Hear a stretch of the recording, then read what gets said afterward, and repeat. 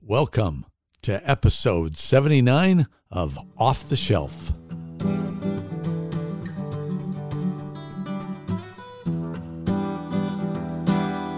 I want to welcome James Manuel once again to the Off the Shelf podcast. James lives in Cape Town, South Africa, and spent 40 years in the message. He believed it, he lived it, he preached it. The message was all that he, his wife, and his children knew. It was his life.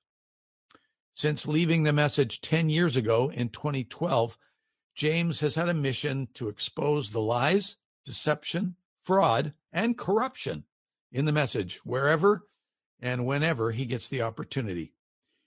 He has challenged message ministers all over the world. We interviewed James over 3 years ago on the Off the Shelf podcast, and you can listen to that first interview on episode 50. James, welcome back to Off the Shelf.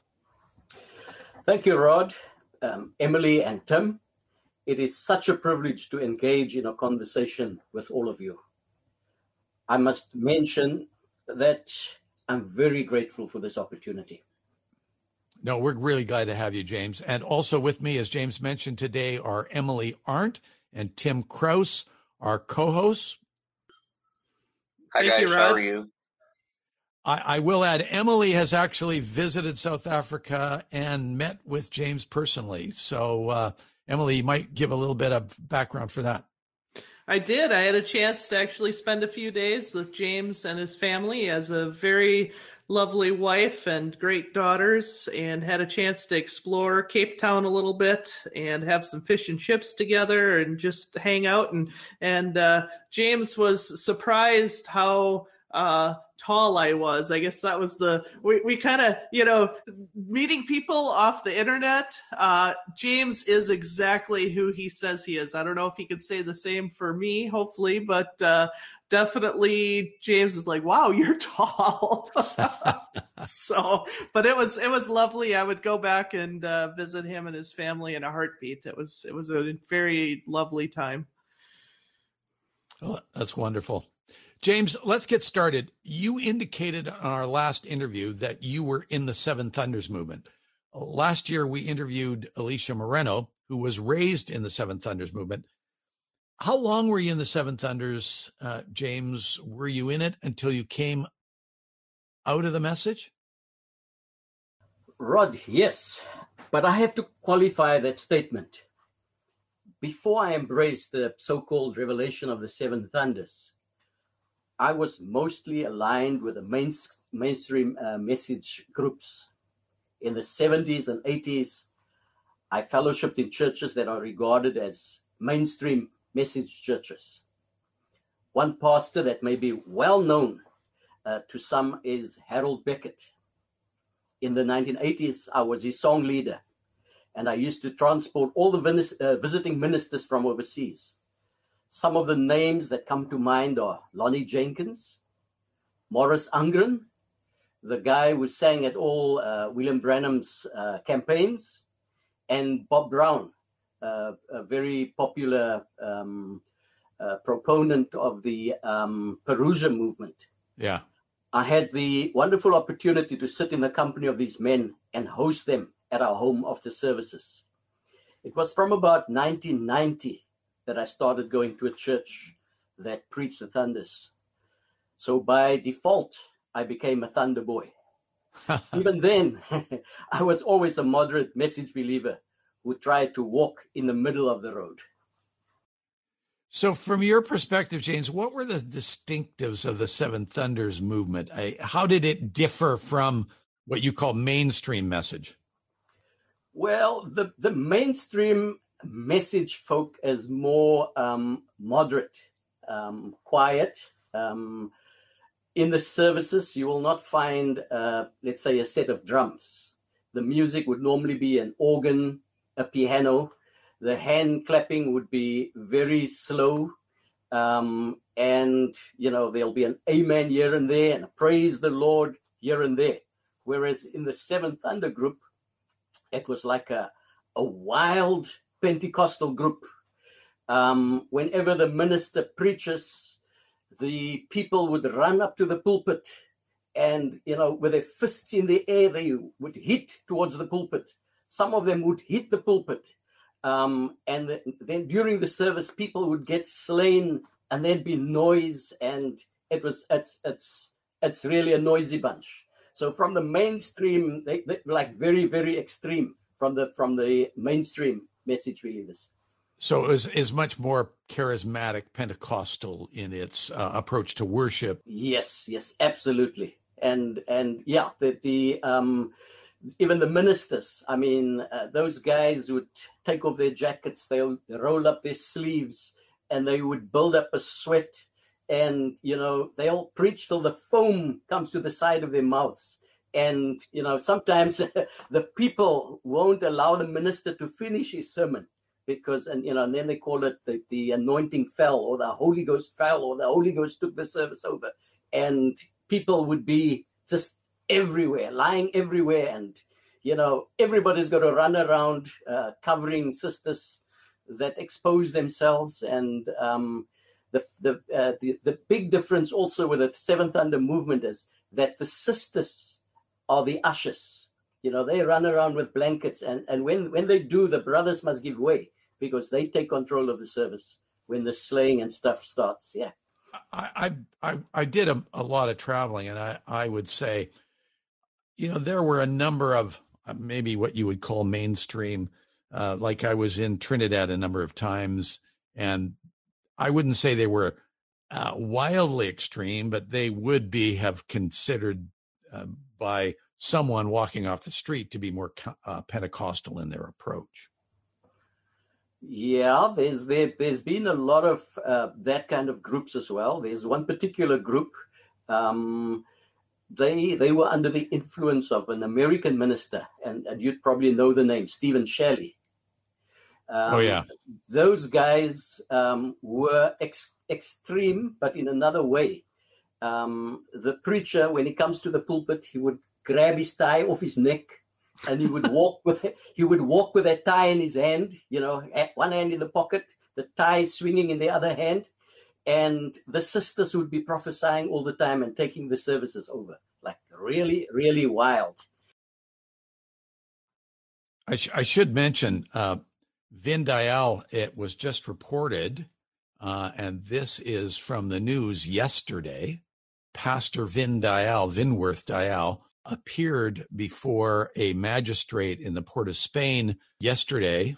So that would have been July the 1st or 2nd, on charges that alleged that on December the 31st, 2019, he possessed criminal property in the amount of $28 million in Trinidad Tobago currency, and has been charged with criminal conduct contrary to the Income Tax Act, knowing or having reasonable grounds to suspect that those proceeds were criminal property.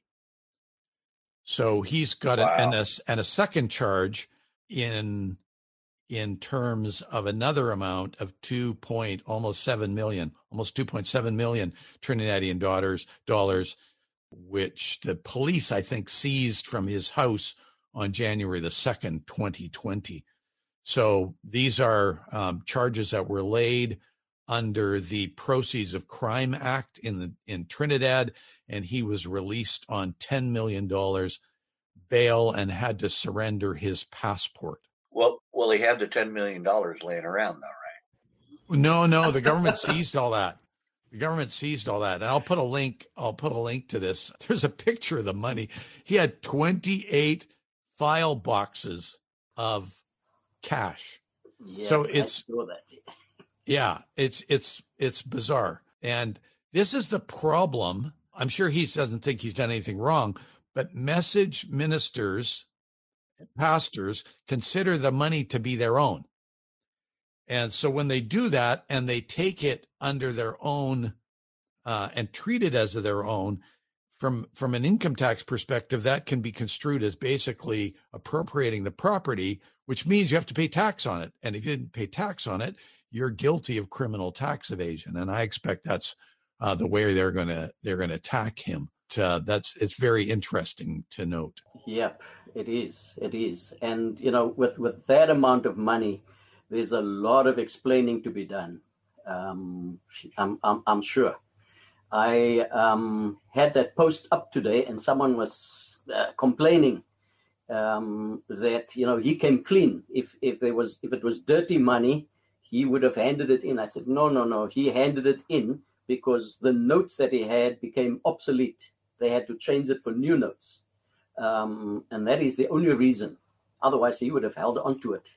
Yeah, he didn't turn it into the government. He basically said, I would like to exchange this for real money, because as of December the 31st, 2020, the money was no longer valid as currency, as the Trinidadian government basically came out with a plastic note, which is used in a lot of countries now because it's a lot harder to counterfeit. And so those old paper notes were going to become obsolete on January the 1st. And so he went down to the bank with 28 file boxes full of cash. Unbelievable. Crazy stuff for sure. So James, you're kind of talking about a little bit about your background in the message, and obviously you've rubbed shoulders with the likes of Lonnie Jenkins, you said, Morris Undgren. I remember seeing Morris Undgren. He'd come and preach up by us when I was growing up. And, there's always the thing, well, you weren't in the right part of the message, so that's the reason you left the message. And you hear these things, but you're rubbing shoulders with some pretty well-regarded, kind of like you say, mainstream pastors. So what caused you to start questioning the message in the midst of all this? Yeah, Emily, in 2007, a sister, just one of the sisters at church, approached me randomly with a simple question. And it was just this. Could you give me a direct quote where Brother Branham said that thunders were opened, and a direct scripture that declares the same? You have to understand, by this time I was a respected student of the message, and many regarded me as an expert when it involved the conduct, order, and doctrines of the message. Message pastors recognized the gift in me to interpret the message in the simplest form. Big name message pastors like Edgar Roscoe here in South Africa sat in my lounge to convince me to come to his church. But here a simple question stumped me. I honestly couldn't answer, and it bothered me greatly. So what I did is I went to my pastor and asked him the same question. He could not answer either. So instead of admitting that he couldn't answer the question, he went to one of the elders, which was a good friend of mine. It was Brother Frank van Niekerk. And he told Brother van Niekerk very quietly, behind my back, the two of us, Brother van Niekerk and myself, used to have a mission work up in Paarl, about 70 kilometers from Cape Town. And we would go up there once a week, and we would go and minister to those people. And he said to Brother van Niekerk, make sure that you don't let James preach, because he doesn't believe the revelation of the seven thunders. And, obviously, Brother van Niekerk was upset and I was upset. But that was the kind of thing that made me look closer at the message. And, with his insistence that, it's by revelation, and my argument with him is that, but that revelation must be explained. You must show it. And he couldn't.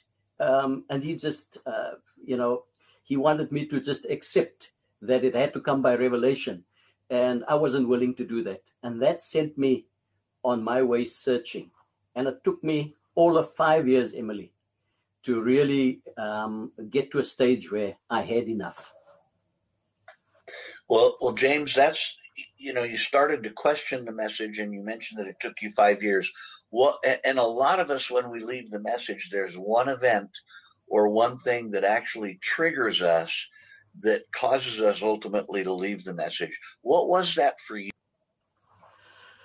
Tim, many people left the message for various reasons.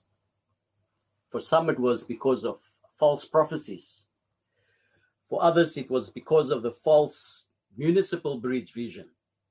Then for others, it was because of the South African, Indian, false, thus saith the Lord vision. For me, it was the cloud story. I remember vividly the mixed emotions I experienced when I discovered that the cloud story was a hoax. For all the time that I was in the message, I never hung a halo photo on my wall at home. And my argument was simple. When people ask me, why don't you have Brother Branham's photo on your wall? And I would say to them, well, Brother Branham wasn't a member of my family. That's why his photo is not on my wall. But the cloud photo had a special place in my lounge. And whenever visitors came to our home, I would explain with great pride how 7 angels came to visit my prophet while he was hunting with his friends. I would show them the eyes, the mouth, the nose, and just trust that they see what I'm seeing, and explain the reason why they came. It was to reveal the 7 seals of Revelation to the 7th church as messenger, to bring the 7th church to the 7th church of Laodicea. By the time I discovered that this story was a hoax, I was already doubtful of many things in the message, but I was holding on for dear life to William Branham. The cloud story hoax pushed me right over the edge. This discovery had a devastating effect on my life. So we hear a lot from ministers that basically tell us we leave the message because we can't handle the message, or we can't live the message. That clearly wasn't the case in your case, I hear. Absolutely not. Absolutely not. I was even more so. I held on to William Branham. By this time, I've kind of left the ministers. I didn't trust them. I didn't believe them. But I held on to my prophet. And whatever he said, I believed. The story that you're backslidden, that you've left the message because you couldn't maintain the standards of the message, that is plain nonsense. Tim, when I started asking questions to message pastors, webmasters of message sites, and eventually Joseph Branham, and I saw how they ran for cover, no one could answer simple questions. I knew I came to the end of the message. I remember the one webmaster. I think I sent it to Rod right in the early days. I think it was sometime in 2012. This one webmaster said to me, you have to make a choice. Either you believe William Branham or you believe Rod Bergen or Jeremy Bergen. That was the guys. I said to him, I don't want to. You tell me. He says, no, you either believe Brother Branham or you believe those guys. And, I left them. Hey, what's really interesting with your comment, James, is that we never ask people on the website to believe us. We don't ask them to trust us. We basically present the facts and then present enough evidence that they can go and check it out for themselves, because it's not about, you have to believe me or you have to believe William Branham. No, it's look at the facts that William Branham presented, look at everything that surrounded it, including, the facts that his daughter, Rebecca Smith, came out with. The facts that, Gene Norman, who was with William Branham, was hunting and said, I heard the Big Bang and I looked up and I didn't see the cloud, but what I saw were 2 streaks in the air, like from a jet plane, but I couldn't see the plane. Well, back then, and we proved this from newspaper reports, which again are on the website, that people were complaining about sonic blast, airplanes breaking the sound barrier, which you never hear anymore. But back in the 60s, that was not that uncommon. I can remember being in an elementary school and hearing a big bang, and we're all freaked out. We're looking around, what was it? We looked around and couldn't see anything. And our teacher told us, oh, a plane just broke the sound barrier overhead. And it would break windows. And that was something that happened because communism was a big threat. Everybody wanted to be ready. And so from time to time, they broke the sound barrier above civilized areas. That's right. Yep. And you know, it's what's so sad is you have all the facts. You have everything in front of you. I cannot understand even today how people can look at it and still believe all that nonsense. The problem, James, is they actually don't look at it. And this is something that was brought home to me by a couple of brothers who came and questioned me and said, we realized that our pastor did not have our best interests in mind. And they came to understand that the pastor had never checked any of this information out himself. One pastor actually admitted it. He actually said over the pulpit, he said, I started looking at it, but it made my head hurt, so I just stopped. I remember my last pastor, you know, when I left the message, his name is Stephen Dilo. When I confronted him and I gave him all the details of the cloud story, and he listened to me very, very intently. And when I was done, he said to me, if what you tell me is the truth, then William Branham is a false prophet. I still said to him, Brother Stephen, I didn't say that. You said that. Then he promised me he was going to look into it and come back to me. To this day, I haven't heard from Stephen Dilo.